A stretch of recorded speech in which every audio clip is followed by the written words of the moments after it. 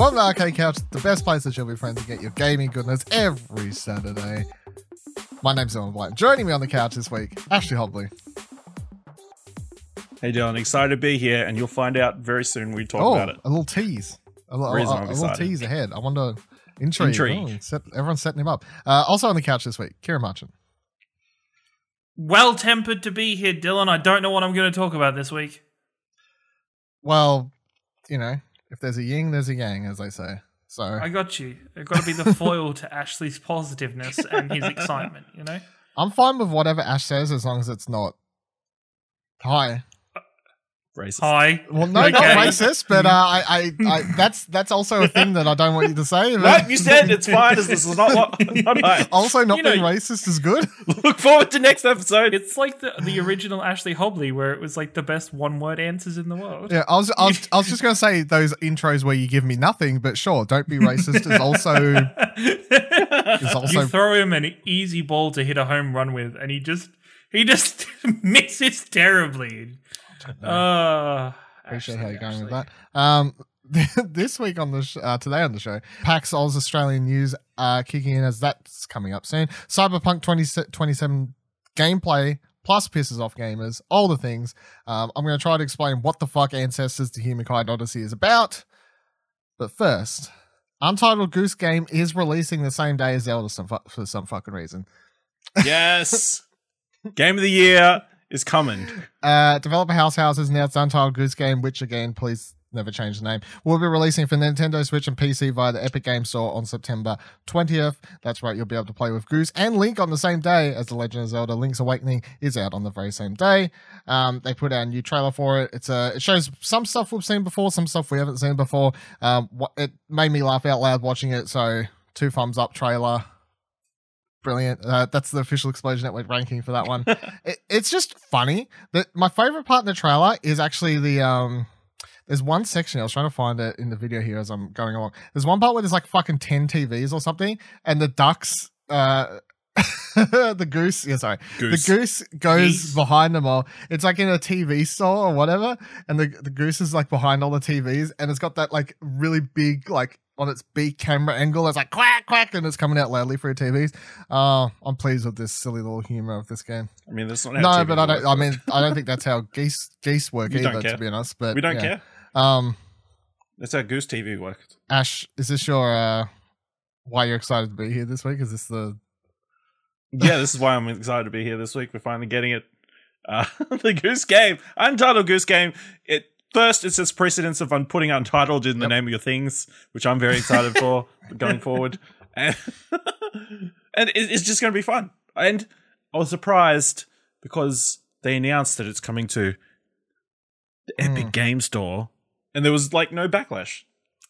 The power of the goose. I don't think people realize, because it's been heavily pushed as a Switch game for most of its marketing. So I don't think people are even bothering. So, check out newspapers where the Brisbane Times comes out with local boy causes outrage after he points out Goose Games on Epic Game Store. It all starts here.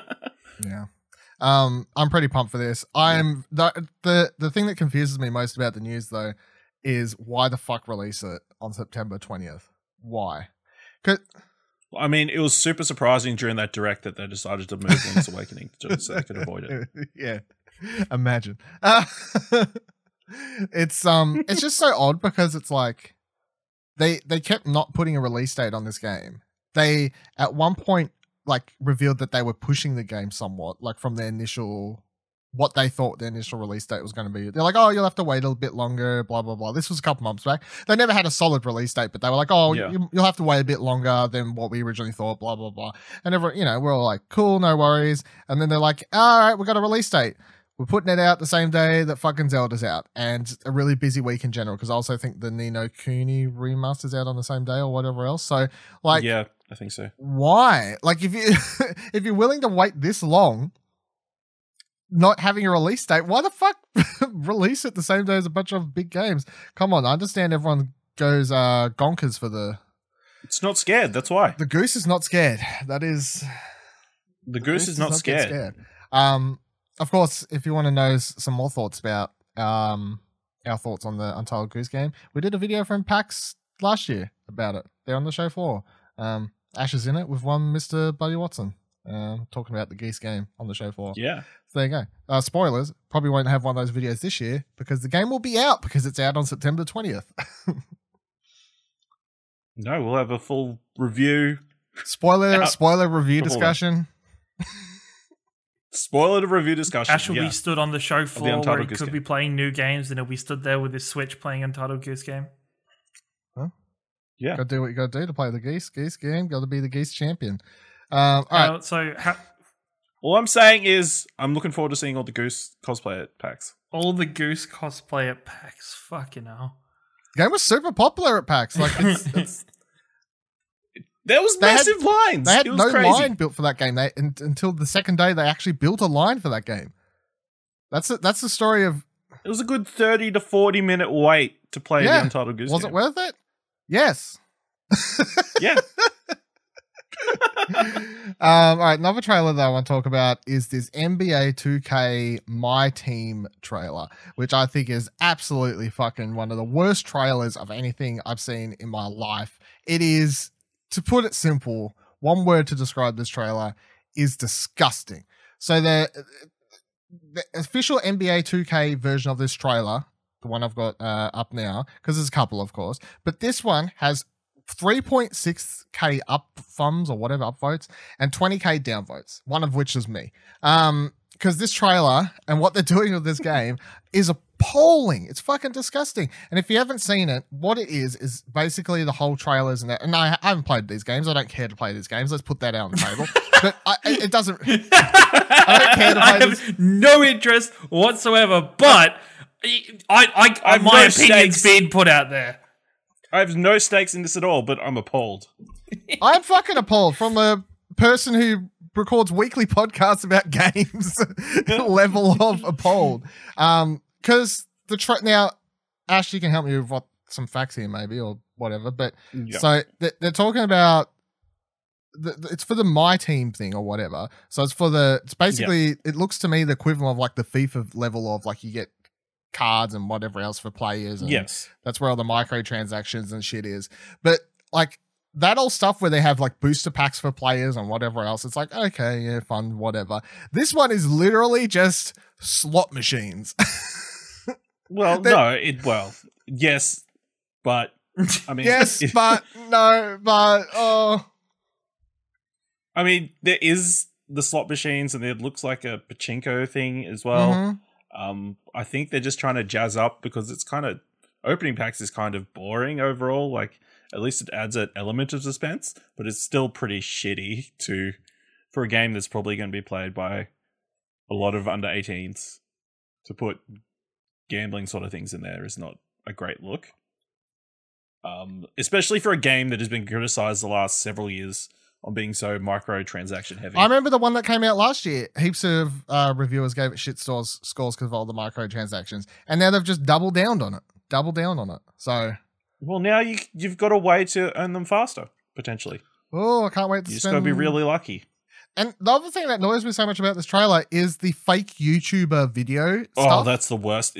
The word that came to mind watching this is corny.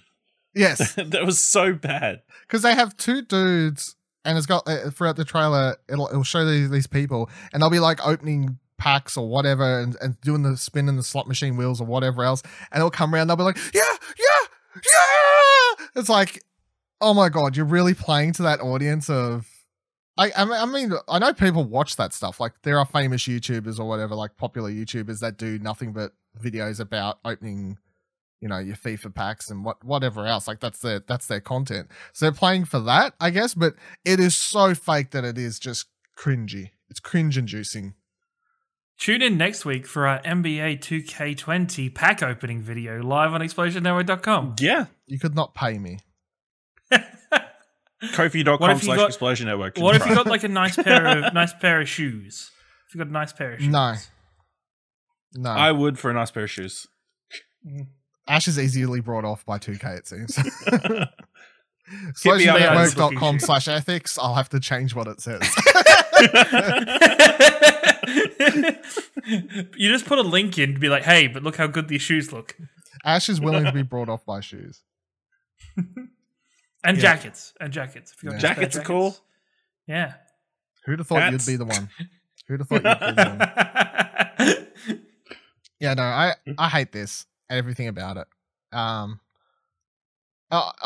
always hated it, but in I'm particular, not this 100% trailer. sure that it is like actual microtransactions that you're using. It might potentially be like tokens that you earn in game, and you can only. But you earn think in-game the to get Australian rewards. government's going to be like, is going to take one look at it and be like, yeah, nah, you just fueled us with more ammo They- for this loot box. They don't crap." care. There's no sex. It's fine. There's no sex. There's no drugs. It goes going through fine. Sex isn't a problem; it's drugs. Yeah. No Sexual violence. You know, if this game let you smoke a doobie and then do the slot machines, phew, hell, Yeah, on no earth. chance. Hell, Hell on on fucking earth. If you want to play It'd be a Catherine hell of an again- ad. Like, because Yeah. then you have to have a random drug testing minigame. Well, considering there's one point in that trailer where that one of the dudes literally goes, I can't remember what he says, something, something, something, and then he goes dab, or something like that in the thing. Yeah. You gotta just hit him with a dab, you know? Well, that's a very basketball thing. So All right, come. Ashley's like, sports. Ash is I can't make fun of that. Ash is the Sports as two- well. I don't Okay, think those defender. two words have gone Shut together. up. Sports. Sports. Something else we got this week is a bunch of Cyberpunk 2077 news stories. So the first one from IGN, it says Cyberpunk 2077, almost all cutscenes will be in first person perspective. Since the core gameplay of Cyberpunk 2077 is also first person, this means that players will rarely see their character's appearance. The studio's global community lead, Markin Mormont, says that this is a deliberate decision that prioritizes narrative flow. He tweeted, quote, achieving full immersion in a FPP game is extremely important, and a decision made by a team to go 100% first person in Cyberpunk game is something that will benefit it greatly from gameplay and storytelling perspectives. He added that players would still be able to see what their characters look like in the inventory screen, during driving sequences, in reflections, and very occasionally in some cutscenes. Any sex scenes in the game will play out from a first person perspective, according to the official Cyberpunk 2077 Twitter account. Continues on here. It says, in an interview by German website Night City Life, translated on the Cyberpunk 2077 forums, points out that the tight spaces buildings in Cyberpunk are much better suited to the first person than the open landscapes of The Witcher.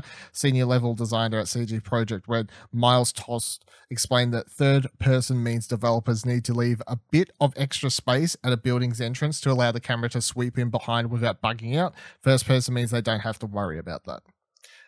So this is somewhat interesting because this game's always had weird dilemmas and questions and upsetting people over its first person, third person stuff since day one. Of course, when the game was originally revealed, everyone kind of spat it because when they announced it was going to be a first person game, everyone was like, I don't like playing first person games.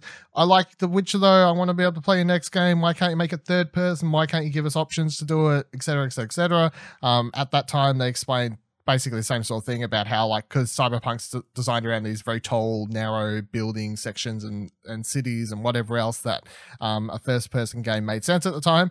But we did see from the start, since the get-go, that all of the cutscenes and whatever else would always be playing out in third-person, though. They have now made the decision to change that. Seemingly rather late in the development cycle, I would say, which is the interesting part of all of this, I think, because Cyberpunk comes out, I can't remember the exact date, but March. I was about to say- March next year. yeah, very early March next year, next year. March. So, last 6 months or whatever to go, basically. Odd time to make that decision, I guess. But, Kieran, April 16 next year. still early next year. It's like, Still close. yeah. Still Kieran, cutting it fine. what do you make of this, Kieran? I'm really interested by this. I think my biggest point for me as a gamer is comparing this to Skyrim, and Skyrim is already a pile of jank, and you do get the option to play that game in third person or first person. When it's in third person, it's an even bigger pile of jankiness. Like, I think if you are going to curate a game to be in first person, I think you should play, the player should play in first person. Like, yes, I understand the right of choice and giving everybody choice so they can play it in however they like is good, but there's another thing where it's playing the game from the intended point of view, or where the director or where the game developers have made the game. I think it's interesting that they've made this decision this late, especially with some of the cutscenes or trailers that we've been seeing at E3 over the years have been about the third-person view of the character, not about a first-person view of the character. So I think it changes it. I like it. I like the idea of it being in first person and only being in first person. But at the same time, I think it's weird that they've changed it this late. As you said, there's got to be some things they now have to tweak or fix up in cutscenes or in moments that probably they didn't need to fix if they just left it in third person. Like, you'd have to think, is this a decision they've had the whole time and they've only just decided to announce it? Or are they all of a sudden fixing third-person cutscenes to have them as a third-person view? It's a first-person view. It's interesting. Yeah. Ash, what do you think? I feel like it's a non-issue. Like, I feel like this was always designed to be a first-person game. They've just decided it's easier just to keep it in first person the whole time. So, especially from stuff we've seen, it makes sense. Like, people, your interface, like, it seems like you're being hacked and your eyes like mess up and stuff. Keanu Reeves shows up in your subconscious or whatever. I mean, it makes sense that it's always in first person and you never cut away from that. So, I don't know. I can understand some marketing stuff is obviously been shown stuff in third person, but we all know that that's just marketing stuff. I can understand people being upset that there's meant to be a higher degree of customization, and that's pretty much never going to be seen in the game except for in reflections and stuff. But I don't think it just means you don't have to spend so much time on customization. And when driving, because driving will still be in third person if you want it to be. I think. Yeah. Like so. Yeah, but you're not going to swing the camera in front of the car or anything. I will if there's a photo mode. Come on. Yeah, there's got to be. The game looks really good. Like, I would like to enjoy. Surely they'll put a photo mode in. Everything has a photo mode. No, Control NBA, it's I mean, 2K20. You don't see people complaining about while Call of Duty and Battlefield being first person only. No, but this is an I RPG. just think it's That's where people get weird about it. It's because people, like, their fan base is coming heavy. from The Witcher, and CD Projekt Red are making a point of doing something that is, yes, spiritually the same as The Witcher, but in essence very different. And so I think people are being people where they're like, I don't like change. And you should just get over that. Yeah. Let them tell the story how they want to tell their story. My the thing that made me laugh so much about this, really, because I don't really care, to be honest, but I always thought the Cyberpunk had a terrible collector's edition because they had the statue that comes with it is just like the male the default promo version, generic male version of whatever the game. But I'm like, well, you're going to customize. I always find game collector's editions where they give you a statue for a character that's super customizable, where you'll be like, that's not my character, but I guess it's the same. You know what I mean? Like, I always find it really weird for games like that. It would be like if Skyrim gave you a statue of like generic whatever promo version of the character you had. Or whatever. Yeah, Dragonborn character, but it's like, that's not my character. So yeah, I always found that quite odd. And this kind of makes it even weirder because now you'll see potentially, if you just leave the character very generic the whole game, you'll see generic version of character that you have the statue on your shelf even less now. So yeah, I don't like that collection. So another thing that was setting off the internet last week about Cyberpunk was this other story coming from IGN as well. Dev explains why there's no character gender option anymore. CD Projekt Red is doing away with traditional character gender options in Cyberpunk 2077 to keep with the cyberpunk ethos of the genre. The developer confirmed the latest development in a new interview. Metro called up with Cyberpunk CD Projekt Red senior concept artist Marv Jonkers to talk more about the world building in Cyberpunk and how that manifests in the gameplay. Specifically, Metro asked about the gender in Cyberpunk and an area that CD Projekt Red received criticism for in the past. Junker said the developers are working to make Cyberpunk really inclusive. This resulted in gameplay design choices like an expanded character customization menu. saying, quote, our character creation menu, for instance, compared to the last demo, we now give you so many more options. For instance, you don't choose your gender anymore. You don't choose I want to be female or male character. You now choose a body type because we want you to feel free to create any character you want. CD Projekt Red already revealed that character customization will feature prominently in Cyberpunk, but the developers are opting out of strict binaries for things like gender. Instead, players can choose a body type and 2 voice options, saying, quote, one that's male sounding, one that is female sounding. You can mix and match. You can just connect them in any way you want. Players will be able to further customize the characters with tattoos, hairstyles, skin tones, etc., etc., etc. So, for some reason, everyone got really weird about this story. There was, well, why do I say for some reason? Let's be honest. There's a certain group of people would get weird about this. But the thing that was doing my head in so much is like, and I like, someone responded to me when I tweeted about it. Was like, well, they shouldn't have brought attention to it in the first place. And I was like, it's their fault they're copying so much criticism for it, because when this article was posted, there was the PC Gamer version of the article was getting like heaps of comments in it, and big people were like quote retweeting it, from Angry Joe to then like Alana P is responding to him and all this other stuff along these lines.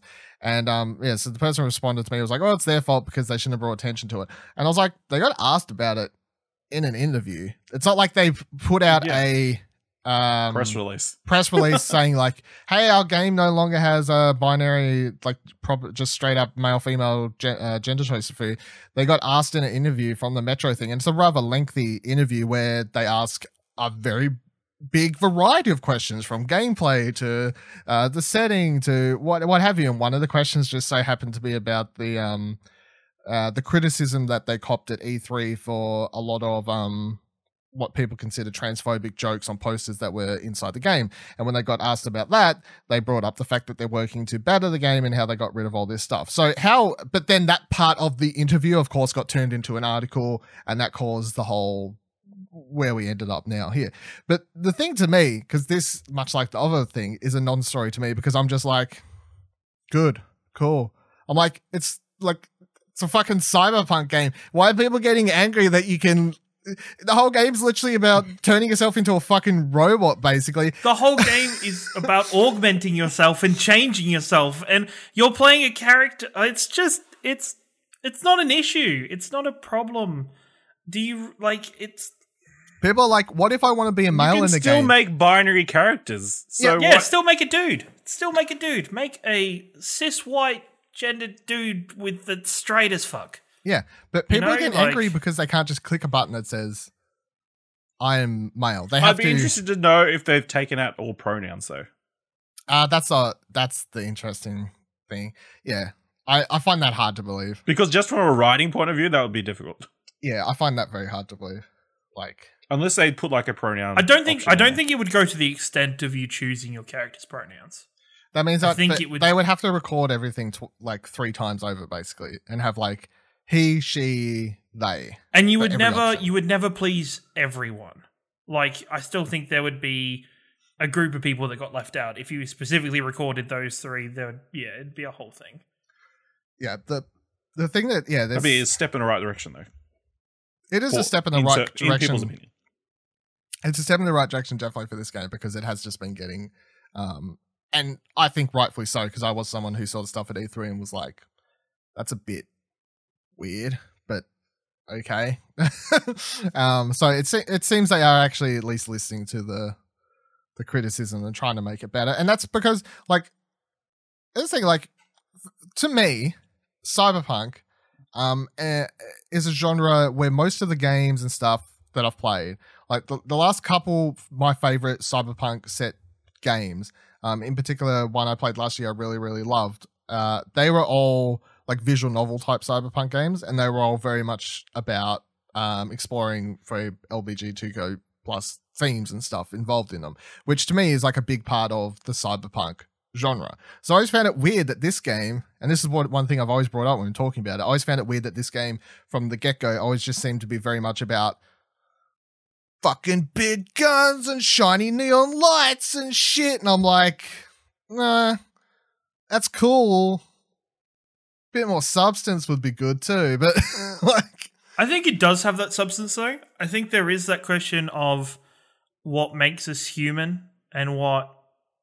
But I think it's hard to market a game on just that. If you market a game on that, you kind of look like Pandering. Detroit, or you're pandering, or yes, you're selling on big guns, but of course you're going to sell on big guns and shiny electronics and shit. But I think the experience itself as a game is going to explore that theme and explore that as a whole as a major part of the story. That I'm not worried about it not kind of featuring that. It always just became a bigger worry for me because they were constantly having stuff pop up in game or stuff behind the scenes happen, like their social media people tweeting out like fucking transphobic jokes on their Twitter accounts and stuff like that. And it's always you add all these things together, and it's hard not to be like. But you gotta remember, those are just individuals. It's I know not it the is. company It as is a whole. 100%, but at the same time, it is hard not to see stuff like that and be like. And it's hard to, and then it's not an excuse, but like it is a Slavic kind of. It is like Poland. They probably isn't as progressive as places that we live in the other parts of the Western world. Way to call out Poland. I'm sorry, Poland. And that's the thing where It's not Poland. an excuse. It's not an excuse. It's not a statement. Like they do seem to be.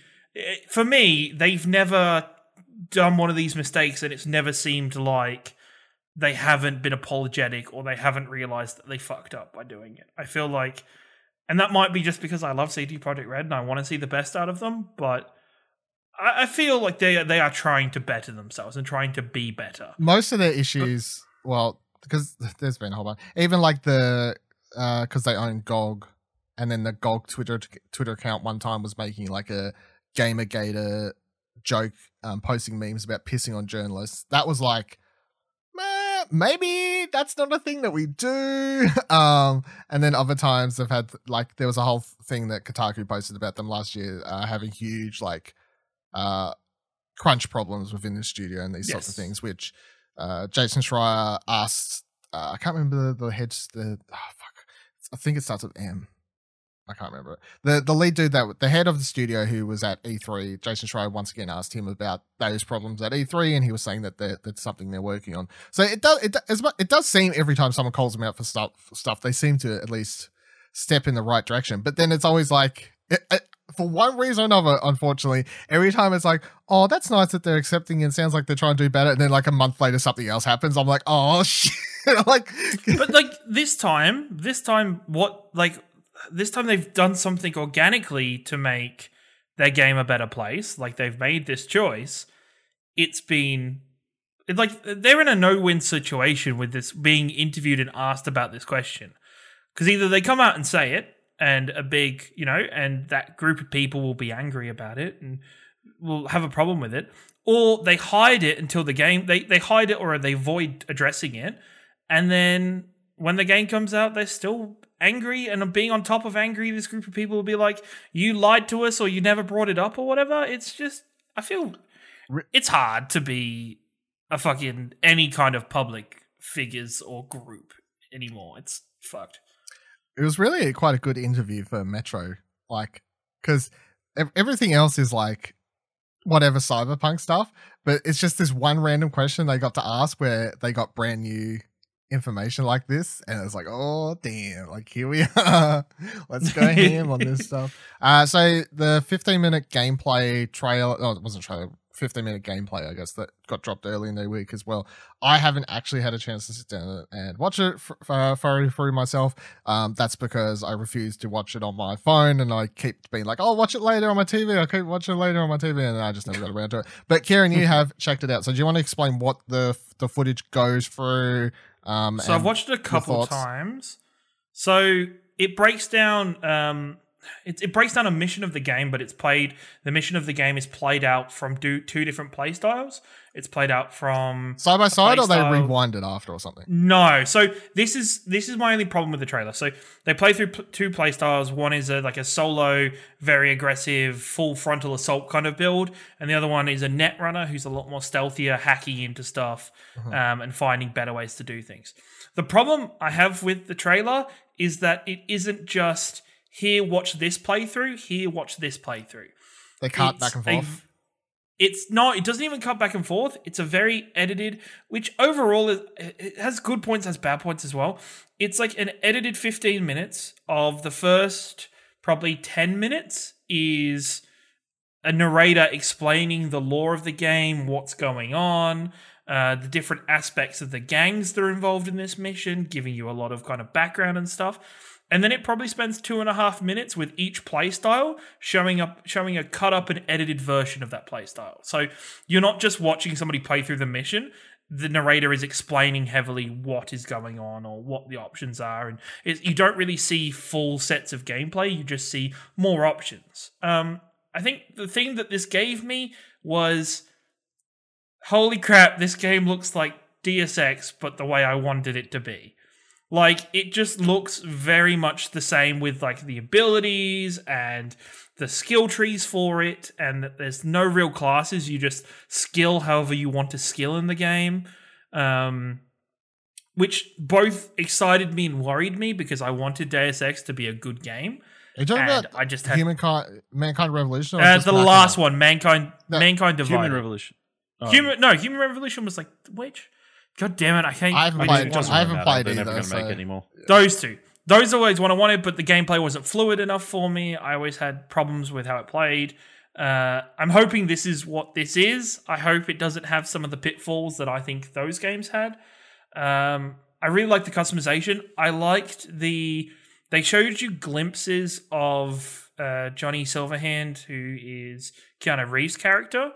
More of a fact that it showed you the playthrough kind of without him, and then in the last like 20, 30 seconds, it showed you scenes from that playthrough, but with Johnny Silverhand with how he's interacting with it or how you can interact with him. It's very much like a Tyler Durden situation from Fight Club, where he'll hang around in situations and he'll interact with you and talk, but nobody else can say anything. I'm really interested when it comes to him because he's one of, like, there's 3 other characters you can choose from at the start of the game. And I'm wondering if that changes which character you're interacting with in this way, or if you're getting Johnny the entire way through. I think it's going to change which character you're interacting with. Interests me on how... it interests me on what that's going to be like, how the other characters are going to play out. But also, it does feature heavily on the branching skill parts and the branching story parts of the game, of how much changes. And a lot of games that come up with these branching story parts, they're still like, yeah, but how many branching story paths are there really? And we are getting to the point in games where it gets kind of ridiculous with how many different minor choices or changes there are to it. Detroit. I don't think it did a very good job because of its edited nature to sell on how those things are going to be different or what's going to happen because of it. But I mean, it's hard to sell in. It's hard to sell in a game. And you don't want to spoil stuff as well, so. Exactly. So, and that was the thing. This is God bless CD Projekt Red for having a spoiler warning inside their own trailer. They're like, at the first 20, 30 seconds inside the trailer kind of stops and says, we've tried to edit as much spoilers out of this mission as possible because this is a main story mission, but there are still spoilers ahead. So turn off if you don't want to be spoiled. So I'm really excited for Cyberpunk. It's going to be my game of next year. I already know it. It's interesting what they're showing already. Look at you over here, just calling Game of Year already. Jesus, who do you think you are? I know, I'm just calling Game of Year 2020. You know? I got it right here. Just wow, he's not like he's the first person to do that. No. Call it a game way ahead. Way ahead in the year that's kind of a weird year because it's going to be, the start of a new console generation. So yeah, it means you can buy it at the start of the year and then you can buy it again when it's re-released later in the year. Hell yeah, I will. Even though I'm probably going to buy it on PC. Yeah. We can buy it on PC and then buy it on the buy it on Xbox 7. I don't want to get it on a console. PC. I don't want to get it on a console. The new PlayStation 5 comes. You can buy Cyberpunk on launch week. Oh boy, sign me up. Sign me up.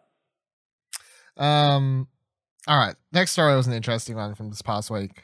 Kotaku writes, Jason Schreier, 2 people who didn't work at Telltale Games say they're bringing back Telltale Games. I love that headline. I love it so much. Continues on. Telltale Games is back. Well, at least the name is. A group of investors announced plans today to revive the iconic studio, which shut down last September. Although with the company's staff having scattered to the winds, this seems like less like a revival and more like one of Clementine's enemies. Today, Jamie Ottiel and Brian Waddle, 2 men who did not work at Telltale Games, told press that they had secured the rights to the company's name and some of its licenses, and that they'll be reviving the company in Malibu, California. Malibu? Yeah, Malibu. Malibu. Sorry, for a second there I missed the L or something, but then I saw it was there. For a second I thought the word was a figment of my imagination. Continuing. Ottiel's background is in mobile license development, including Duck Dynasty and Power Rangers, while Waddle worked at the outsourcing company Virtuous and the physics software maker Havok. The money for this venture is coming from a publisher called Athlon Games, a subsidiary of the Chinese video game holding company Leo, as well as a group of executives who have worked for game publishers like Rebellion and Starbreeze. In other words, a bunch of people are taking a familiar, beloved name and slapping it on something brand new.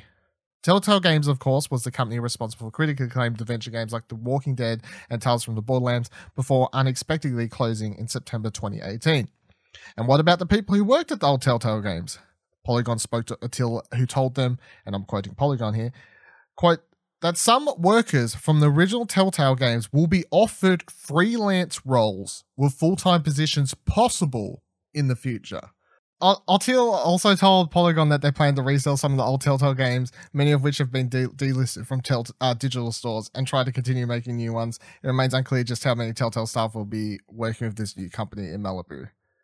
Headlines across the internet this morning have declared that Telltale Games is back, but as always, it's a support to remember that brands don't make video games, people do, and this reboot of Telltale Games has enough red flags to set off a rodeo. Ash, how do you feel about this story? So I was on Facebook earlier, and I saw that the Telltale Games page updated their profile picture. Oh, good. To be from The Wolf Among Us, and then they changed their cover photo to be from Batman. It just had an icky feeling in my stomach just looking at it, knowing that barely anyone from who made those games is involved in the new Telltale. I'm not a huge fan, especially seeing as they do have the licenses for Wolf Among Us and Batman, so they're going to be working on those games in the future. It just doesn't sit right because obviously those games were in planning stages at least. And then the initial people won't be working on it. I guess it just feels weird. It just feels like they're bringing back something and just change all the insides. I guess I don't know. Is it the same thing? Is a person still a person if you remove all their organs and put different organs in it? Yes, probably. That's not a great analogy. It's like if somebody from your family, not your close family, but your extended family, passed away, but then 2 weeks later, somebody was wearing their clothes and pretending to be them. With their face, yeah. With their face. Yeah, they just had their face. But you knew it wasn't them. Yeah, it's like that. It's just... No. My, the thing with the whole, the both those licenses, right? So Batman, the Batman series plus the Wolf Among Us, like, I wouldn't have really mind so much if another company came in and brought the licenses and they were like, hey, we're so-and-so company, we're going to purchase the licenses to these and we're going to continue them. I feel like that would have been less icky because then you just know it's like it's someone else coming in to pick it up, not someone else coming in pretending to be the old company and picking it up. Also, the name thing's weird to me because at least when THQ Nordic started up, they had the decency to stick Nordic at the end. Yeah, to make it different. So you know it's not the exact same thing. Yeah, like they were playing towards the thing of people recognizing the brand name THQ, but there was still, you could tell the difference between OG THQ time because that's just called THQ and now it's called THQ Nordic, obviously. But this is just going to be Telltale Games again, so It's quite odd. Also, the whole thing about, oh, we'll offer the people that used to work here freelance positions. Woo! Well, I'm sure they just don't have the money to guarantee people full-time jobs. That's why only putting If you out have money to freelance guarantee, would be my assumption. That, and they're setting up in Malibu, where Telltale was based out of San Francisco, so I'm sure a lot of the Telltale people have scattered across the entire country since. So yeah, it's a tricky one. The other interesting thing with this is just, and I think this is more relevant to video games than any other entertainment industry. People have a thing about associating company names, brand names, however you want to put it, to a product more than any other industry. I think, you know, people always be like, "Oh, Naughty Dog made this." Who's Naughty Dog? Yeah, you know what I mean? Like, the ones that made Uncharted. Yeah, but yeah, people make the games. Companies don't make the games. But so you think about movie, right? No one's like, Warner Brothers made this. No, it's a Quentin Tarantino movie. But even then, like that whole description where you just call out a director is still kind of weird. Even though I do it and I'll probably continue to do it. But even then, it's still like, well, they are the director, but there are like writers, producers, cinematographers, you know, editors. Like there's so many people involved in making movies. But at least with movies, you'll be like, oh, it's a such so-and-so movie. You know, it's fucking James Cameron movie. It's a, you know, people, you associate names more than brands. You're not like, who is distributing, who is publishing, putting this movie. There's some of that to a degree, but it's more of like a cataloging thing. So like when I see A24 these days, you know, A24 is probably one of my go-to. If I see that logo pop up in the trailer, I'm like intrigued. But it's not because I think they're the ones making the movie. It's just that I think that they are a good company. They're a company that's good at collecting. They have good choice. Yeah, they get people, they get the products in, and I know that whatever they're serving me is probably going to be good inside there. It's not the same sort of thing. But yeah, within video games, people have this really weird thing where they always like, it's company names working on this. Insomniac Games are so good at this. So-and-so games are really good at this, blah, blah, blah, blah. No one ever really knows names apart from a few core people. And even then, it's like, if a really famous person, so say Cory Barlog, who's like one of the more famous like developer names at the moment, right? Say he leaves and he goes and starts off another studio. People will remember his name somewhat, but I guarantee you he wouldn't like stick to where he is now, like within the placement he's in. It's like Kojima leaving Konami. Like, it's making his own thing. It's still a Kojima. Like, he's still gonna change what he does, even though it's still Hideo Kojima. Like, Kojima is like a very rare. He is like one of the rare exceptions. He is super rare, though. Where people will, anything that's coming from him, and this is another, but this is the complete opposite. Where I was talking about this a couple episodes ago, because I found it icky at the whatchamacallit opening show, the Gamescom opening show, where Jeff Keighley's up there being like, Hideo has been working really hard on this game, and he took the time to fly out here to spend some time with us, and I was like, Hideo's been I'm sure he has, but at the same time, I found it really weird because they're like, everyone clap for him coming down here to see us while everyone's still back at base working on the game still. Work hasn't stopped. Work hasn't stopped on this game. I was like, there's no need to get down and fucking praise him for coming down here to do this. No, I'm pretty sure they made them all stop and watch Opening Night Live. So yeah, I'm sure they probably did. weren't working. Yeah. We are in the crunch time now. Yeah, I'm sure you are. Fucking hell. Yeah, it's like a weird thing. And that's why the Telltale thing happens with this, where they buy the name, and the reason they wouldn't just buy the properties under a different company is because they know that's how the video game industry works, and they know that people who aren't 100% in tune with the industry, if they see that Telltale Games has suddenly put out Wolf Among Us Season 2, they go, I like the first season of Wolf Among Us Season 1, I'm quite happy to buy it. They will tell absolutely zero difference, and that's because brand recognition is more than... You just look at the Facebook comments under those posts. Everyone's super happy. Super excited. Yeah, everyone's like, yeah, fuck yeah, can't wait, blah, blah, blah. But it's so... Yeah, I love Telltale Games. Yeah. I don't understand it at all to me, because I'm like, are people that naive to think that you buy company name, suddenly the company puts out the same products? Like, who the fuck do you think was making them? None of those people are there. Literally none of them.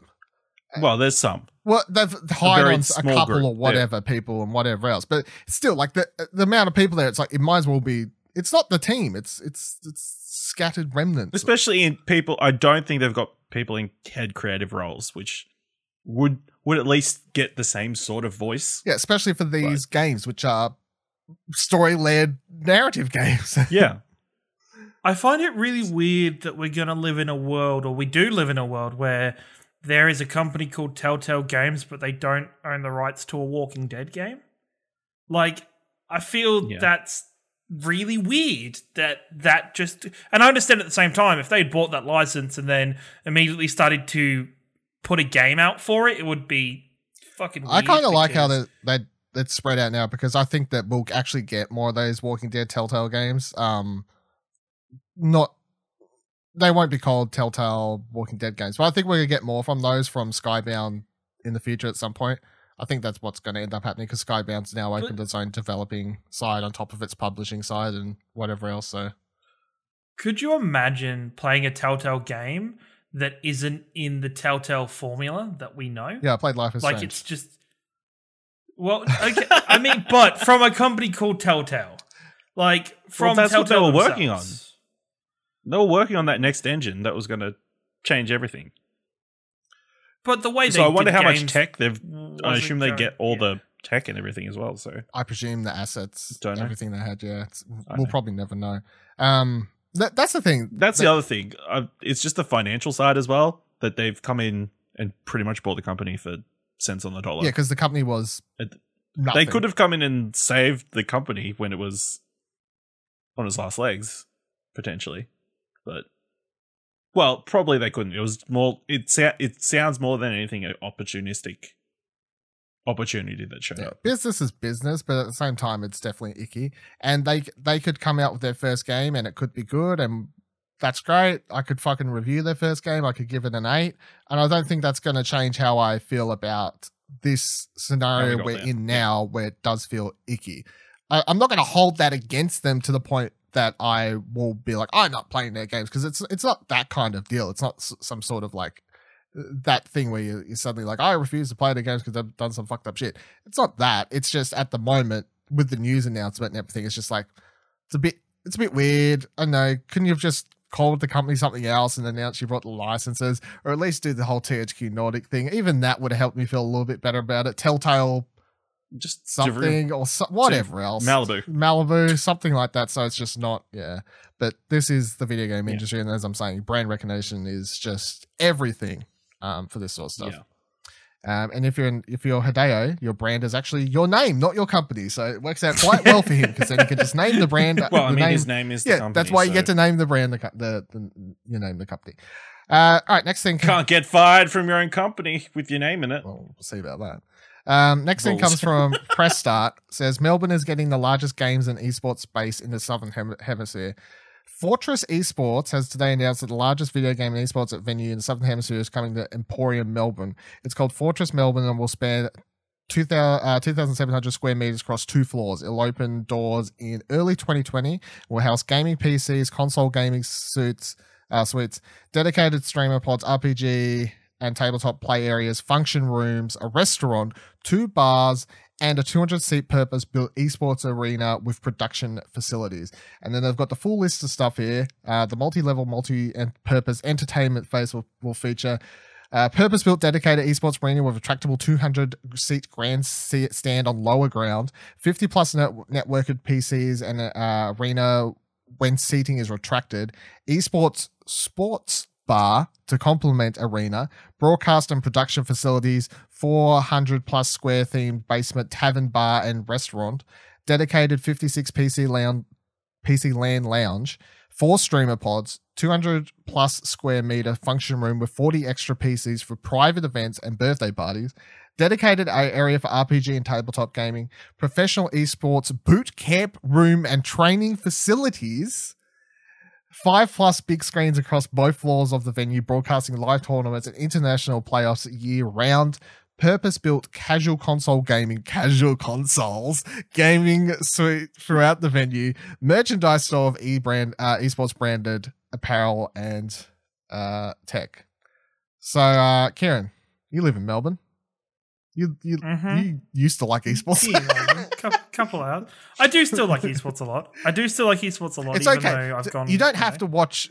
You don't have to stop watching. As I said, I still watch fucking League. Stuff. No, not every week, I'm still very much invested in not just Overwatch League, but so what do you make of this? And are you really going to be salty about a cool venue opening up in Melbourne? I'm not going to be salty. I'm just really pessimistic because anywhere that sounds cool when they announce it is just kind of like, it's just in the past when it's to do with esports, it's just kind of been doomed to fail.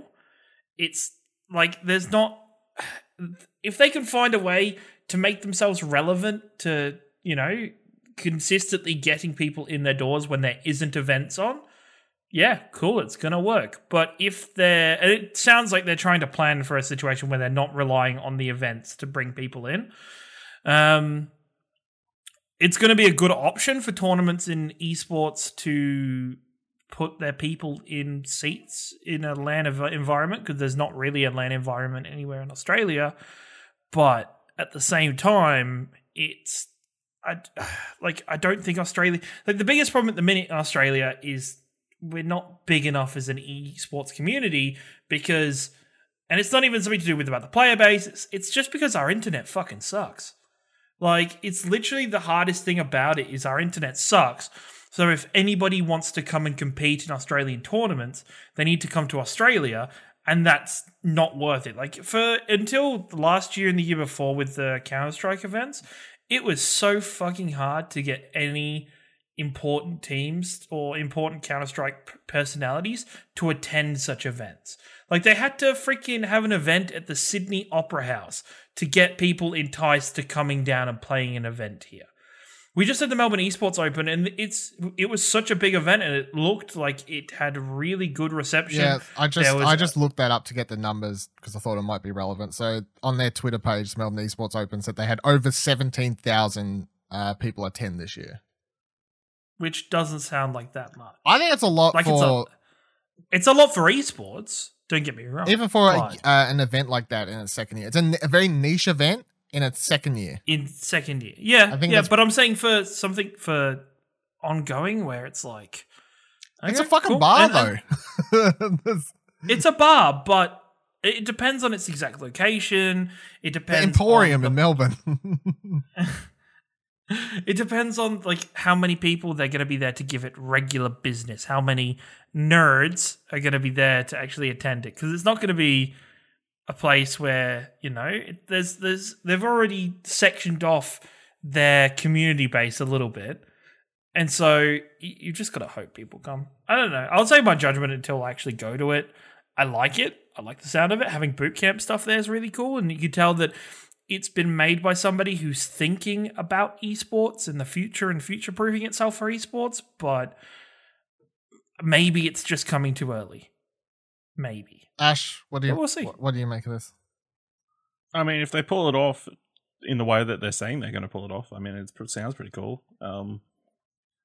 How feasible it is on a day-to-day basis will be interesting. Like, is there going to be esports events that people want to see every single day that will get people into the bars and the restaurants? Is it just going to end up being a really fancy-looking internet cafe?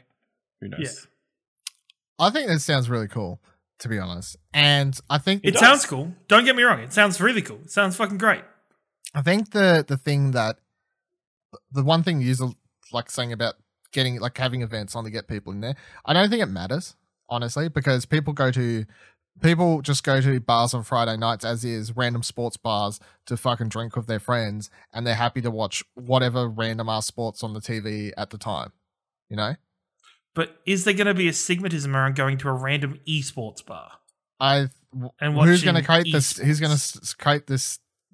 The stigma. It's just like it's not even like it's just there's already there'd already be like a when somebody says esports, so many people in the world will think if you tell them esports, they'll think of 5 or 6 people sitting in a basement in the dark playing video games together. Well, who the fuck? Like, why does this matter for this? Like, are you inviting those people to this place? Like, no, but that's the thing. Like, you've already sectioned off your amount of people that are going to be randomly walking into this bar to drink. I don't know. It's something I'm just pessimistic on it because anything to do with esports or gaming in a bar function just doesn't seem to work very well or seems doomed to failure. I think this will go really well, especially because Melbourne is basically at this stage set up as the esports hub of Australia. So, like, if this was in any other city, I would be like, even Sydney, I would be like, I don't know. Like, I don't know how this is going to go, but we kind of know that over the last couple of years, all these people keep big esports events are happening in Melbourne, esports stuff always happening in Melbourne, esports streamers and whatever else moving to Melbourne constantly, whatever else. Melbourne's just kind of becoming games hub central and esports hub central. If this place opens and closer to its opening, it goes to me. It announces we've got deals with OPL for League of Legends, Overwatch League contenders, and say Counter-Strike. We have deals with their esports leagues to bring players and to have events here regularly. I'll be fucking on board. I'll be like, yep, you're doing it right. Good. Go for it. Yeah. I suppose you'll find out announcements for those sorts of like regular things. Because I don't they're never going to use that the actual seated like grandstand area or whatever. That's not going to be happening nightly. That'll be like once a week. No, of course not. It won't happen nightly, but it's got to happen regularly enough for it to justify the fact of that shit. I think as long as they've got something like twice a week, like Friday night, Saturday night kind of thing, some events happening, then it should be fine. And I think that's very easy to make happen with the amount of different popular esports stuff that you can have happen these days. And of course, like as much as I would never watch it or care, you can fit in a fucking weekly Fortnite match and people will watch it. So, you know, whatever works. Whatever works. It's super intriguing. And bottom line is like another cool place for Melbourne, I guess. Like just another tick in Melbourne's box, I guess. I'm surprised how big it is. To 27,000 fucking square massive. Feet. Like to have a restaurant and shit in there is crazy. Inside a shopping center. I mean, it's weird. I don't know. The math just doesn't seem right. 2 stories. It interests me to see how the shopping center will affect like the opening hours of the place, or if they'll have an external. I'm sure they'll have an external entrance or something. But probably have some sort of external, so they can be open till late or whatever. Yeah. Other places do that. So, place I went to in Sydney did that as well. I think after the supermarket closed once. All right, last story talking about Melbourne. PAX Australia News has kind of officially kicked off as the PAX Australia Indie Showcase winners were announced. Well, 5 of 6 of them. I wrote up for the website. The PAX Oz Indie Showcase is a fantastic opportunity for Australian and New Zealand developers to show off some of their best they have to offer. Last year's selection of games was fantastic, and the games were always packed right at the convention show floor entrance. Expect this year to be no different. So take a look at this year's games. Some kind of run through them. These, of course, if you haven't been to PAX or you went to PAX and you don't pay attention to what this is, last year, and I presume they'll have them situated in basically the same spot this year, right at the entrance of PAX, basically as you walk in, right on your left. This is where these games were, these indie showcase winners, and they were the exact same spot the year before. So actually they weren't. They were the opposite end. Actually, last year they were right at the front. Though. Pretty close. They were pretty close. Either way, they're a big centerpiece, of course, because it's like heaps of people, heaps of devs apply, and then they pick out 6 games and they pump them, and it's good. It's a massive opportunity. Previous games have included like Guards Between and stuff like that. So last year was Spin Rhythm, Infliction, Double Shot, Dissembler, Major League Teleblast, and Mars Underground. Which I think the only one I looked at was Mars Underground. I think it's fun. That's the only one I remember. PAX West was just on, and they took Infliction over there. Blowfish Studios, whatever. Yeah. They took it over there and like showed it off in their booth there, and I kept seeing people, even like Brittany from What's Good Games, being like, "Oh my god, this game I played, it was so scary," and all this stuff. So it always, like, I find it so funny sometimes how games could just literally slip so under some people's radars that they can still be kind of touring this game a year later in a different country and kind of acting like it's a new story. When I played it, it released like 12 months ago. It released like 2 weeks before PAX last year, and I played it back then. So yeah. We are really grateful for Infliction here at the Explosion Network. Yeah, it does. My review does good numbers on the website consistently. Very consistently. I guess people are finding videos Googling. I don't know, but so the first game is Death Hole. So the description for this one reads: "Be brave and enter Death Hole, where monstrous blob will be hot on your heels as you escape its abysmal lair." This is a mobile game that is out.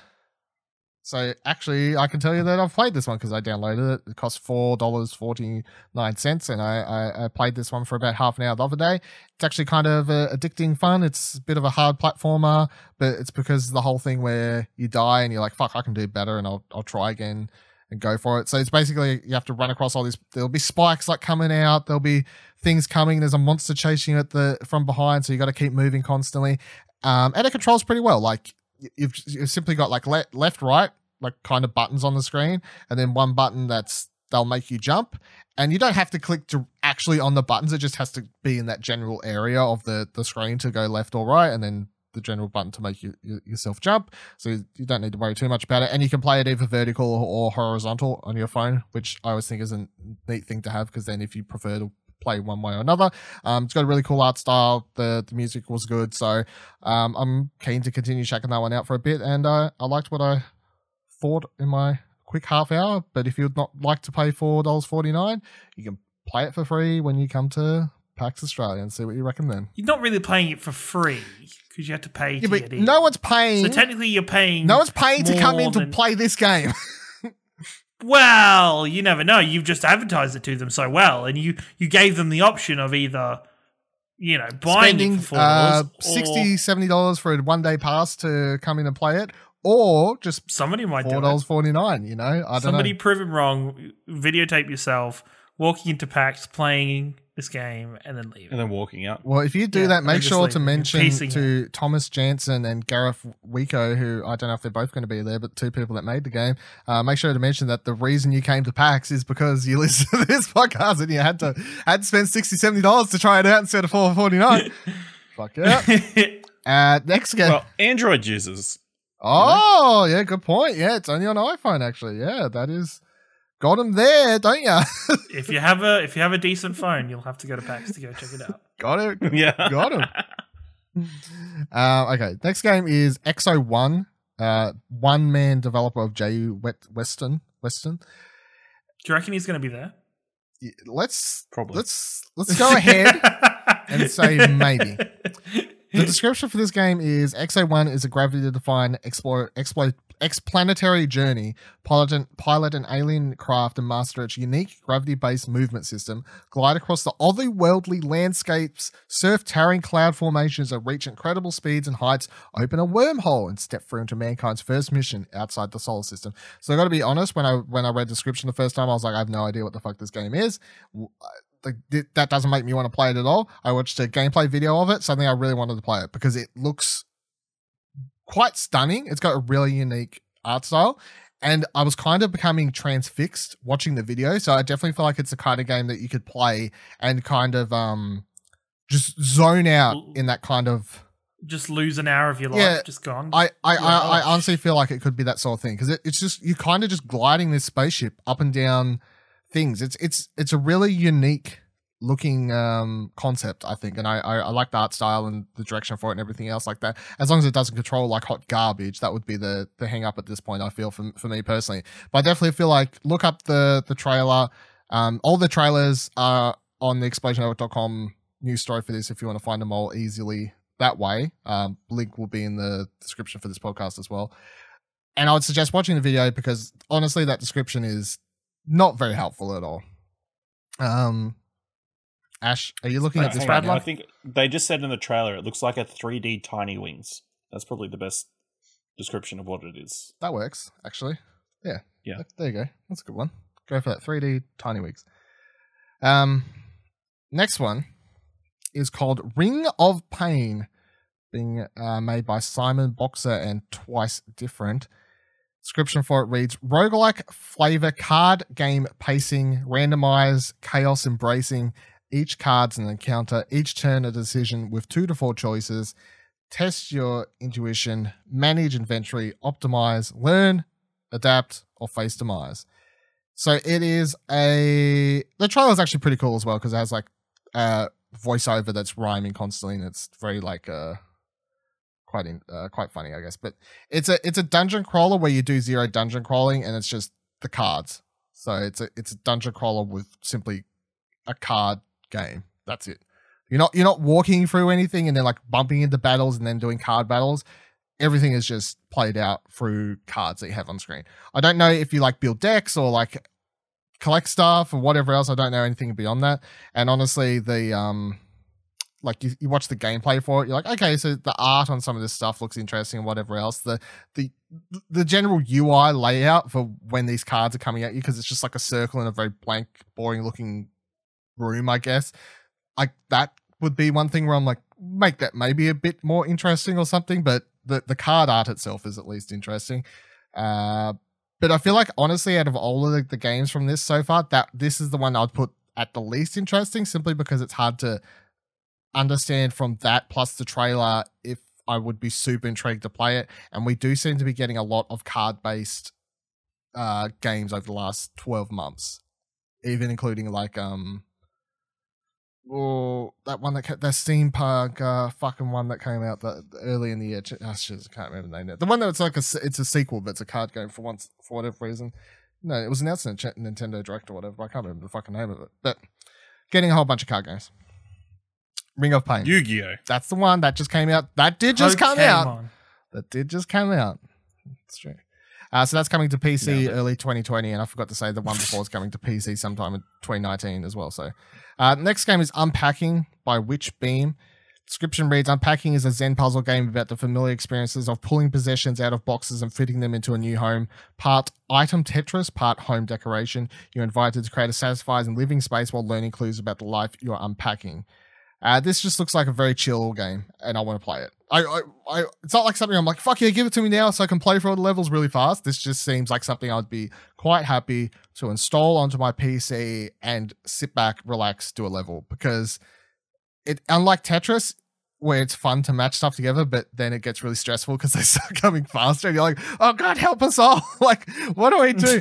This is just more of you're just slowly, at your own pace, chilling out, just unpacking boxes. And I as I say in the article here when I wrote, I actually I have this whole thing. I used to get in trouble all the time because I like rearranging stuff constantly. I think it actually kind of chills me out a bit sometimes. I'll be like, I don't feel like doing anything today, so I'm just going to like clean stuff or like rearrange stuff or whatever. So I do feel like I get a zenness from those sorts of things, as weird as that may be. So I definitely feel like this is a game that I would like to play. Cool art and everything like that. Chill music. Unpack rooms. Chillax, they say. That is scheduled to release late 2020 on PC, Linux, and Mac. Funny, this is coming out when there's like 2 or 3 different moving games in development as well. Which I keep getting all those moving games confused, to be honest. Like every time I see them pop up on Twitter, I'm like, which one is this again? But yeah, this is the complete opposite. This is the prologue to all those. This is the it's the sequel. Prelude? Epilogue. It's the epilogue, yeah, actually, yeah.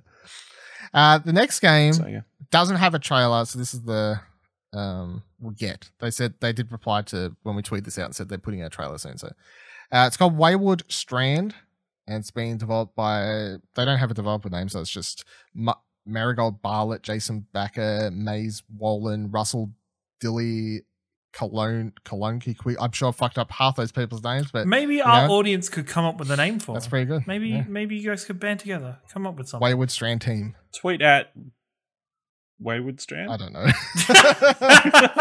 To be honest, I'm not sure.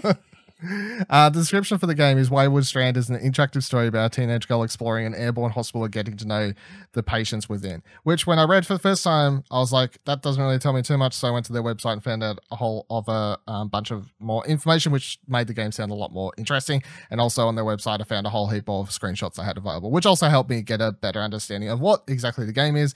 And the game is basically an adventure game. It seems you're going to be exploring this place, looking around, interacting with characters, talking to them, blah, blah, blah, blah. It has an interesting art style. I guess I would describe it as like sort of a I don't know. It's kind of like it's jeez, I don't know. I was like, I would describe it as, and then completely lose the word I had in the fucking tip of my tongue. Developers, please feel free to use that. I would describe it as a quote, as a, like as a box quote.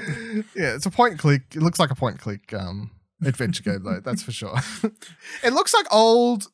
I mean, it would make sense if that's actually what it's supposed to look like because they are Australian. But it does remind me of old Australian cartoons, honestly.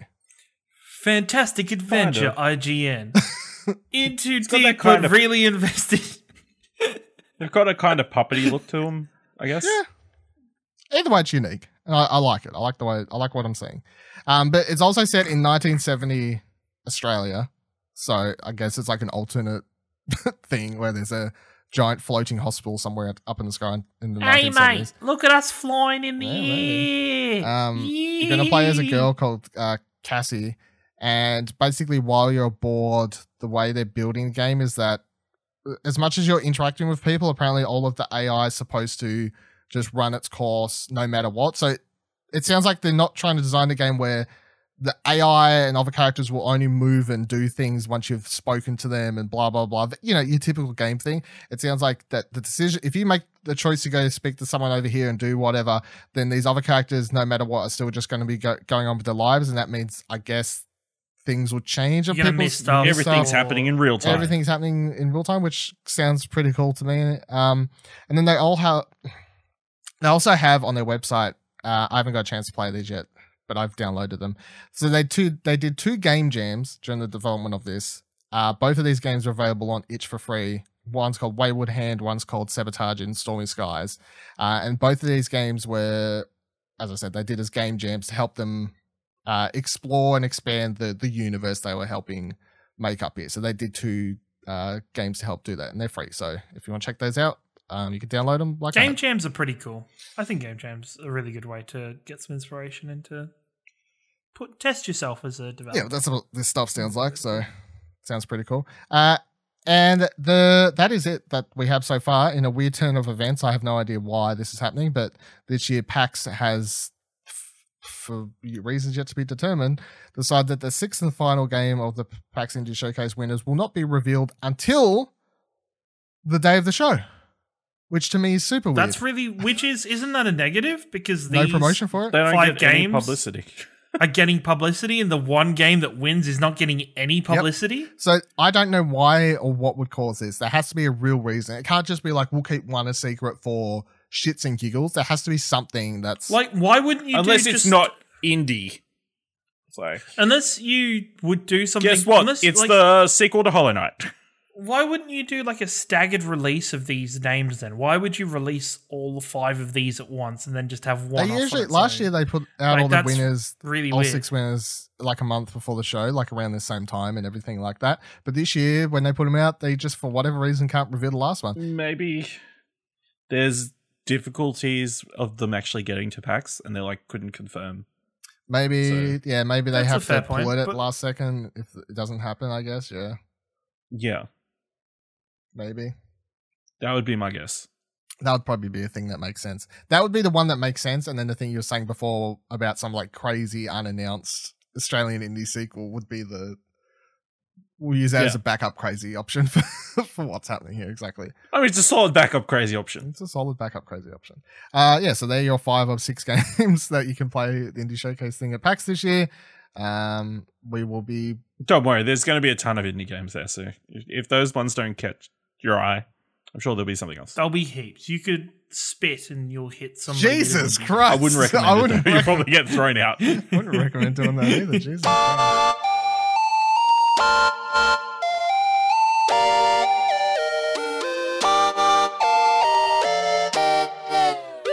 All right, so there's one game I just want to quick go over that I've been playing for the past week. I'm playing this for review purposes. I did get a review code for it, but I'm struggling to comprehend how I would ever go about reviewing it, to be honest. So I may end up never reviewing it and just writing I can't score this because it's just something. The game is Ancestors Humankind Odyssey. It was revealed at the Game Awards last year. Yeah. It released last week on PC. It is coming out on consoles in December. It's an Epic Games Store exclusive. Woo! And it was most famous, and the reason it got announced at the Game Awards in the first place is because it's the first game from, I can't say his name, the dude who created Assassin's Creed. I was about to say, I'll open his name here and let me see if I can pronounce it. Let's see how we go. We'll open it here. Jean-Pierre Eljoc. Patrice Descelles. I don't know.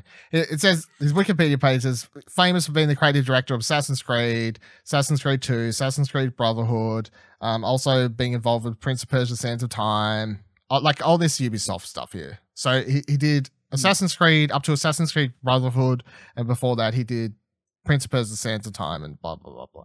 And this is the first thing he's done since 2010, Brotherhood. He went and started this indie studio in Quebec.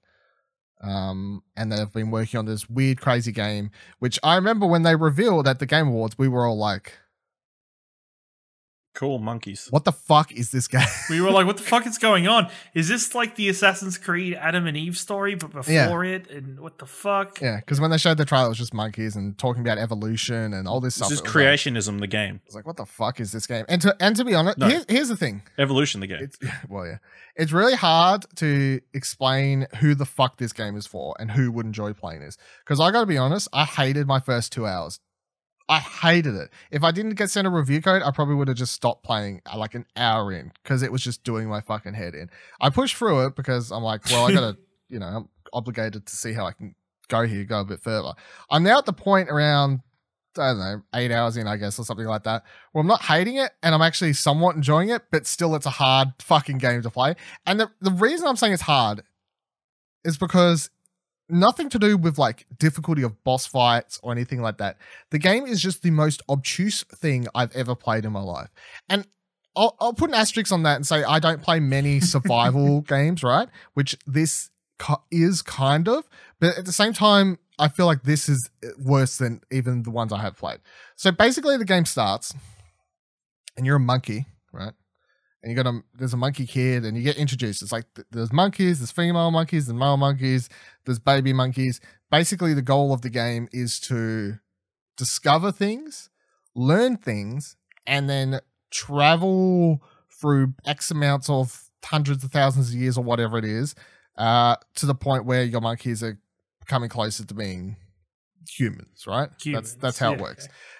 So you'll start, you can investigate objects and whatever else, and how it moves through time is eventually, once you've done enough stuff, you can like kind of trigger an event where it'll move through periods of time and years, depending on like how much stuff you've managed to achieve and these sorts of things. So you could go 5,000 years, 10,000 years. It's really kind of dependent on that. And then you'll take up like the ancestors of the people you're currently playing as.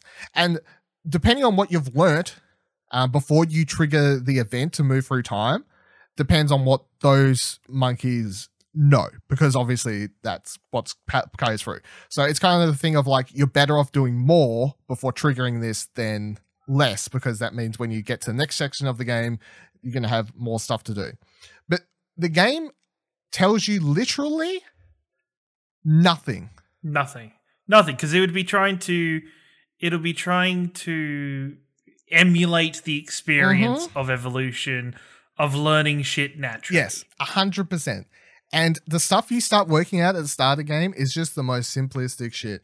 You pick up a rock, you press a button to like investigate it. It'll be like, oh, and it'll give, come up like, oh, you've learnt that this is a rock. You're like, cool. You go find a stick. You pick up the stick. Oh, this is a stick. That's fucking interesting. Cool. You've learnt what a stick is. Suddenly, if you start picking up enough objects, the game will pop up and be like, you've learnt how to use 2 hands now. Well, that's a fucking handy skill. So now you can pick up one item and press a button to swap it to your other hand. And then you can pick up the rock and the stick. And then, lo and behold, if you press buttons together, you can start carving that stick and you got yourself a fucking spear slowly, right? Oh, you've discovered that this will sharpen stick.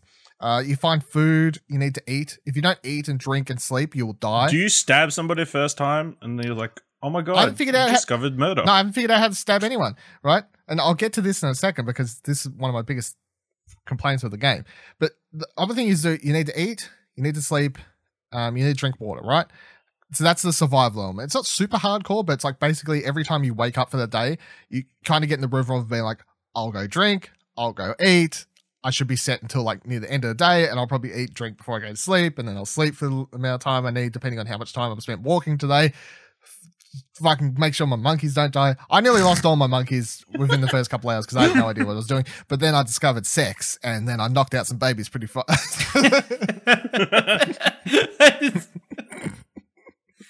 Can I have to ask, how did you discover sex? So I was like, there has to be, obviously I'm like, there has to be a way to make babies in this game. There has to be a thing, right? So I can walk up to a female monkey, and I'm playing as a male. You went, how you doing? I walked up and it said You like, gave her the old thumbs up. You were like, it's like held down B and it's like groom or whatever.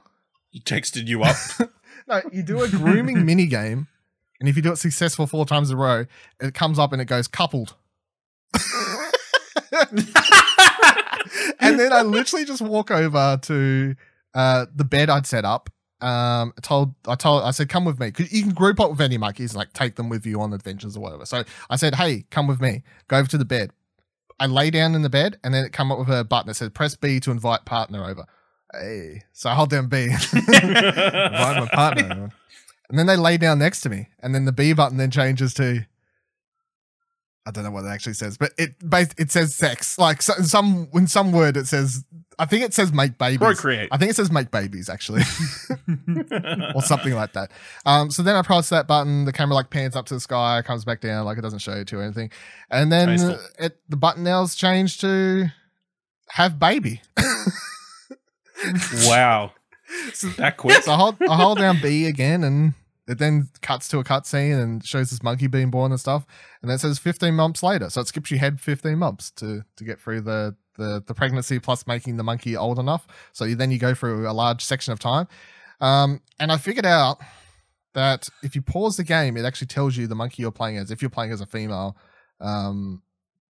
it'll tell you if they're actually in their time. Wow, what the fuck is the word for it? They're in heat? No.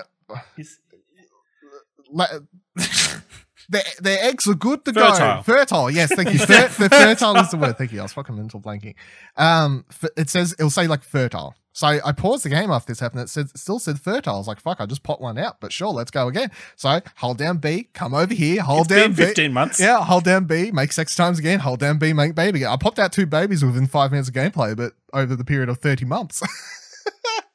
In the game. So yeah, I was like, cool, now I got kids. And you need kids because that's basically how you get XP. Like because do you eat them for XP? No. So do you when you go around, there's a button, obviously like kind of an Assassin's Creed-y eagle vision type shit, right? So you can activate that, and then you can look at objects and you can scan it, and the monkey will be like, oh, that's food. That's an enemy. That's this, right? So you start recognizing things. And basically, they'll kind of unlock skills if you do certain things enough. Even walking enough, suddenly your monkey starts to learn how to walk on its 2 legs instead of its front kind of thing. Like the more you do of anything, the slowly you just start opening up skills. Getting better at it. Getting better. That's the whole game. It's just like, just do shit and eventually you'll start unlocking things. But you need to always have babies with you, and that's how you get XP to actually unlock those things, because it's kind of like because you can have them on your back constantly wherever you go, and you get XP for having them. I guess it's kind of been like you're teaching them as you show them around and these sorts of things. You're passing them on this knowledge for the future. Yes. And so if you don't have babies around, you're basically wasting your time playing, which is what I did for a solid like 2 hours nearly, because I didn't know how to have sexy time, and then figured it out. I got babies now, so we're good to go. My biggest thing though is because obviously with a game like this, a lot of time you're just like, what am I supposed to be doing? Like, there is no objective. There's nothing to do. The whole game is literally just like, find shit, figure it out on yourself, blah, blah, blah, blah. But at the same time, the game is just constantly wanting you to hate life. And I'm sure this is once again trying to be realistic to how it was back then, and they introduced this with the opening cinematic cutscene for the game, because the game opens and it shows like an alligator and a ward, or fishes, and it shows like the fish get eaten by the alligator, and it shows the alligator get killed by something, tiger, and then it shows the tiger gets killed by like a giant snake, and then the snake gets picked up by like a giant bird or something along these lines. So showing you how like dangerous the world is, and you're playing as the kind of bottom line here where everything in this game can kill you. Side note on this, if you hate snakes, and I pretty much fucking hate snakes, and this game is a struggle to play, because I'll be fucking walking along sometimes, like climbing trees and shit, and then I'll just hear like like off in the distance, and every time I'm still just like, oh no. I was about to ask you how many like fuck that moments have you like walked up to something. I've literally like jumped across trees before, and the snakes are like, they're big, you know, they're not anaconda Ice Cube big, but they're big because I guess prehistoric like kind of era of snakes. They're a lot bigger. And I learned how to swing across vines kind of a little bit. So I was swinging across, I jump in this tree, and I look down, I see this giant fucking thing, and I'm just like, oh, nope. The game also constantly gives you heart attacks. And this is the thing. It's like, it's super annoying to the point where I'm like, can we not just start the game with less things trying to kill me? Because pretty much anytime you venture outside of your like kind of, you have a camp area, I guess, where you can set up and all your other apes of your clan hang out. Anytime you venture outside of there and you're walking along the ground and you're not in trees for a hot 2 seconds, next second, tiger, saber-tooth, fucking Black Panther, everything, right? Snake, giant, fuck off, disgusting, makes me, snake, everything, literally just trying to kill you. So that's annoying, and that's tedious, and that basically fucks you over. And if you don't escape from them, if they don't kill you, of course, if they come out of nowhere, they hit you. Next second, you've got a broken leg or something like that, or you're bleeding out. So then you need to discover the fucking thing. The first time this happened to me, you know, it comes up with a symbol, like a bleeding symbol. And my ape is all fucked up. It's like literally bleeding. I'm like, okay, maybe if I eat, it'll help me. So I find fruit. I start eating it. As he's eating, the monkey's just like coughing blood over the food. I'm like, well, that ain't helping. So then it's, you know what? I'm actually kind of I'm interested by this. Like, I'm intrigued to play it. Like, I'm actually. Yeah, I want to see monkeys coughing up blood. Like, I know, but like, it'd be interesting to see the thought process of like, to have a conversation and be like, so what the fuck did you work out first? What? Like, what did, and then to be like, well we've my got a leg monkeys up, know. so. My monkeys know this, and you'll be like, "What the fuck? What? I've never learned that." Or I'm, you know, this game is 100% is going to be for a very niche audience, but that very niche audience is going to be going constantly crazy on Reddit talking about stuff they're doing. Yeah, it would be like somebody like in 6 months' time would be like, "I've just found out you can do this. What the F?" See, I like, don't know if there's create AR-15s. Also, I don't know if there's an ending. how long until we get like speed running of it? Where it's like, get from this point to this point as quick as that's you the can. thing. I mean, well, the secret is to keep making babies, and time just goes much faster. So from what I gathered, that when you do the time skip, like they call it evolution in the game, which currently where I'm up to, I could do again. Call it evolution in most yeah, things I guess in life that's, except yeah. the Bible. I'm currently could do it, but I'm not doing it yet because I just want to double check there's some other stuff I can't do. When you do that, from what I gather, the next encampment that you start in is randomized from a bunch of different areas, kind of. So it's not like you move from the starter area to this area or whatever. It literally kind of just like randomizes and goes, well, your ancestors ended up here. Is there any restrictions of like pre-evolution? Like, is there like stuff in the game that you can't learn until after you evolve? I think so. I think there's I think there is a point where you're like, I've done literally everything I can do for this, and you should probably just evolve now so you can start learning some stuff. But I'm not gonna. I haven't hit that, and I would probably never hit that because I eventually would just be like, well, fuck it, I'm go to the next stage. I'm ready enough. Yeah. I'll evolve. It's the most annoying thing though, like, because I lost like 5 apes at one point, and I barely had anyone left because I'm wandering around. I'm like, how do I build spears? How do I fucking heal myself? And that's the thing, because the game tells you nothing. It's like, well, how do I heal my bleeding? And you have to just discover like what fruit, what item to look at to heal that. And now if something attacks me and I'm bleeding, I know what I'm looking for, and I can probably find it within 30 seconds to a minute and solve the problem because I've been playing the game, right? But at the start, the first couple of hours, this is why it made me not want to play it. It's just because it's like, you're bleeding out, you're fucking poisoned because you ate mushrooms and they made you give you a bellyache, and it's just like you're having this like weird toxic effect on the screen and you're dying and whatever else. You're just like, fuck this game, man. Like, what am I supposed to do? Like, give me a fucking helping hand here. But I know like in the trailers and stuff, they'll show you can eventually like teach your whole clan of apes to the point where they all know how to use spears and you can like pretty much go on a hunting party after animals. I kind of want to play till at least I get to that stage where I've got smart enough that I can go get revenge on the fucking snake that killed me, the fucking tiger that killed me, the Black Panther that killed me when I thought, hey, Black Panther won't come in the water. It jumped on a rock and got me, motherfucker. Like, Jesus Christ. It jumped on a rock and got me. The one time I discovered that this game has a stamina meter, which it doesn't fucking tell you like everything else. And I was trying to just climb up a tree, and then my monkey fell down to its death, and I was like, "What the fuck? Just hold on longer." Oh, there's a stamina meter, right? Yeah. Don't tell me that either. Just don't tell me literally anything. That's how they started off. They didn't know anything. It would make sense to realize, oh, there's only a limited amount of energy I have to do shit with. I still focus on being like, why? How do I get away from this thing? Next time I'm following. Yeah, it's like, I don't know if you could reach like a point where you get game over, but there's no way to do manual saves, which kind of annoys me because there are like difficulty options, and I picked the easiest because I'm like, I'm not putting on anything harder. This will be enough for me as is, right? I have no idea what is easier about the version I'm playing. You know?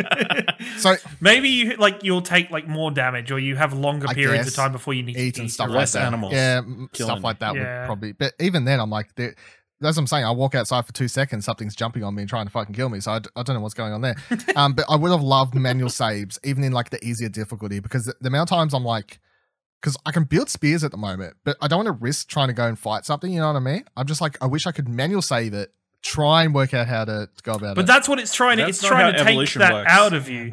It's trying to take that out of you and put you in a situation where you're like, if you want to, you have to risk something to go and learn to do something.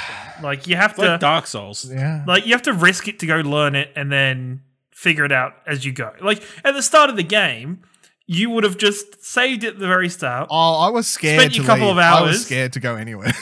And which is you're supposed to be. That's how fucking evolution works, Dylan. Fuck, you don't think there's little monkeys out there in the world after fucking dinosaurs are dead and some random fucking person flies out of the sky with a manual like, here you go, here's how you do pretty everything. Much my first few nights, like within the games world, was anytime, because it has like a game timer up top, like tells you what time of day it is. Obviously monkeys can't read time, but it helps you know when it's going to get dark and stuff, obviously. Yes. They're nice in that way. It would get to like 17:00 and I'm like, I'm fucking heading back. You know? Well, if you think right, never venture too far. If you think, it's not on the same scale. But the first time you play Minecraft, if you didn't play Minecraft with a friend, you have to work out. All right, I can punch wood to cut it down, and then I have to put it into a toolbox. I guess, but Minecraft these days has a tutorial and everything, so it's like these days. But I'm talking about when you these days. I'm talking about like original Minecraft when OG.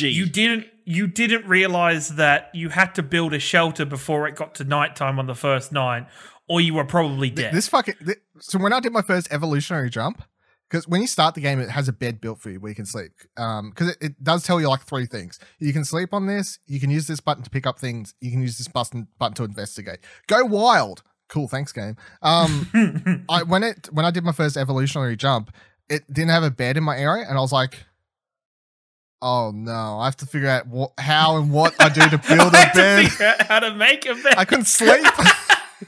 My character's literally limping. My monkey's like limping around. Its energy bar's constantly at like near nothing because it's just so tired it can't sleep. I'm like, dude, I wish I could let you rest, but I don't know how to fucking sleep. It doesn't know how to crawl up on the ground and sleep. It needs a bed.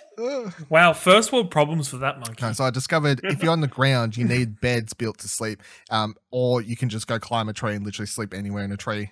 And I was like, fuck, if I knew that, I would have done that. All the spoilers.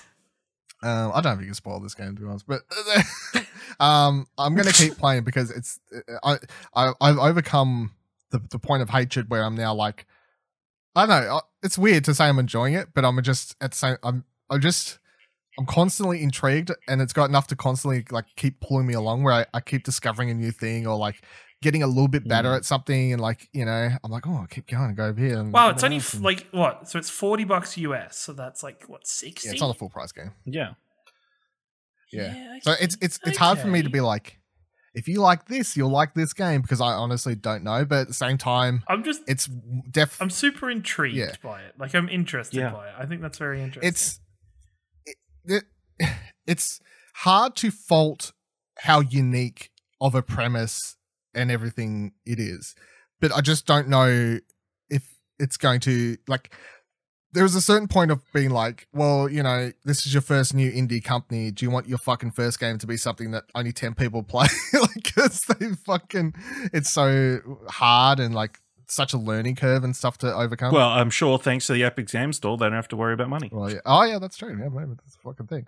But yeah, that's Ancestors: The Humankind Odyssey, a very weird game. Look for my review some point. I'm not trying to rush it, honestly, because it's just so hard to like work out what the fuck I'm doing. There's not going to be a score. It's just going to be a monkey emoji. Yeah, I'll just post a monkey emoji, do what I need to do. It took my monkey 20 hours to work out how to give it a score higher than a 7. Thank you for joining us on the couch this week. Make sure you check out ExplosionNetwork.com for all of our shows, reviews, news articles, and much more. You can review Arcade Couch on Apple Podcasts or Podchaser to help out the show, or simply write a review even, or read it and then write it and stick it in a tweet and tweet it at us. You can tweet it at us at ExplosionPod on Twitter, and we'll heart it and we'll retweet it and do all the things and be like, oh, thanks, love you, thank you, love you very much. You can join our Discord at ExplosionNetwork.com/Discord. You can follow me on Twitter at Vivaladil, VIVALADIL. You can follow Ash on Twitter at AshleyHobby, ASHLEYHABLEY, and you can follow Kieran on Twitter at boy Ringo. And of course, if you didn't listen to it, we did a bonus episode just a day or so ago talking about the Pokemon Direct. If you're wondering where we was talking about all that sort of stuff, over in its own episode. Didn't want this one to be 3 hours long. Go listen to that. Thank you. We'll be here. See you next time. See you next week. Same time, same couch. Bye.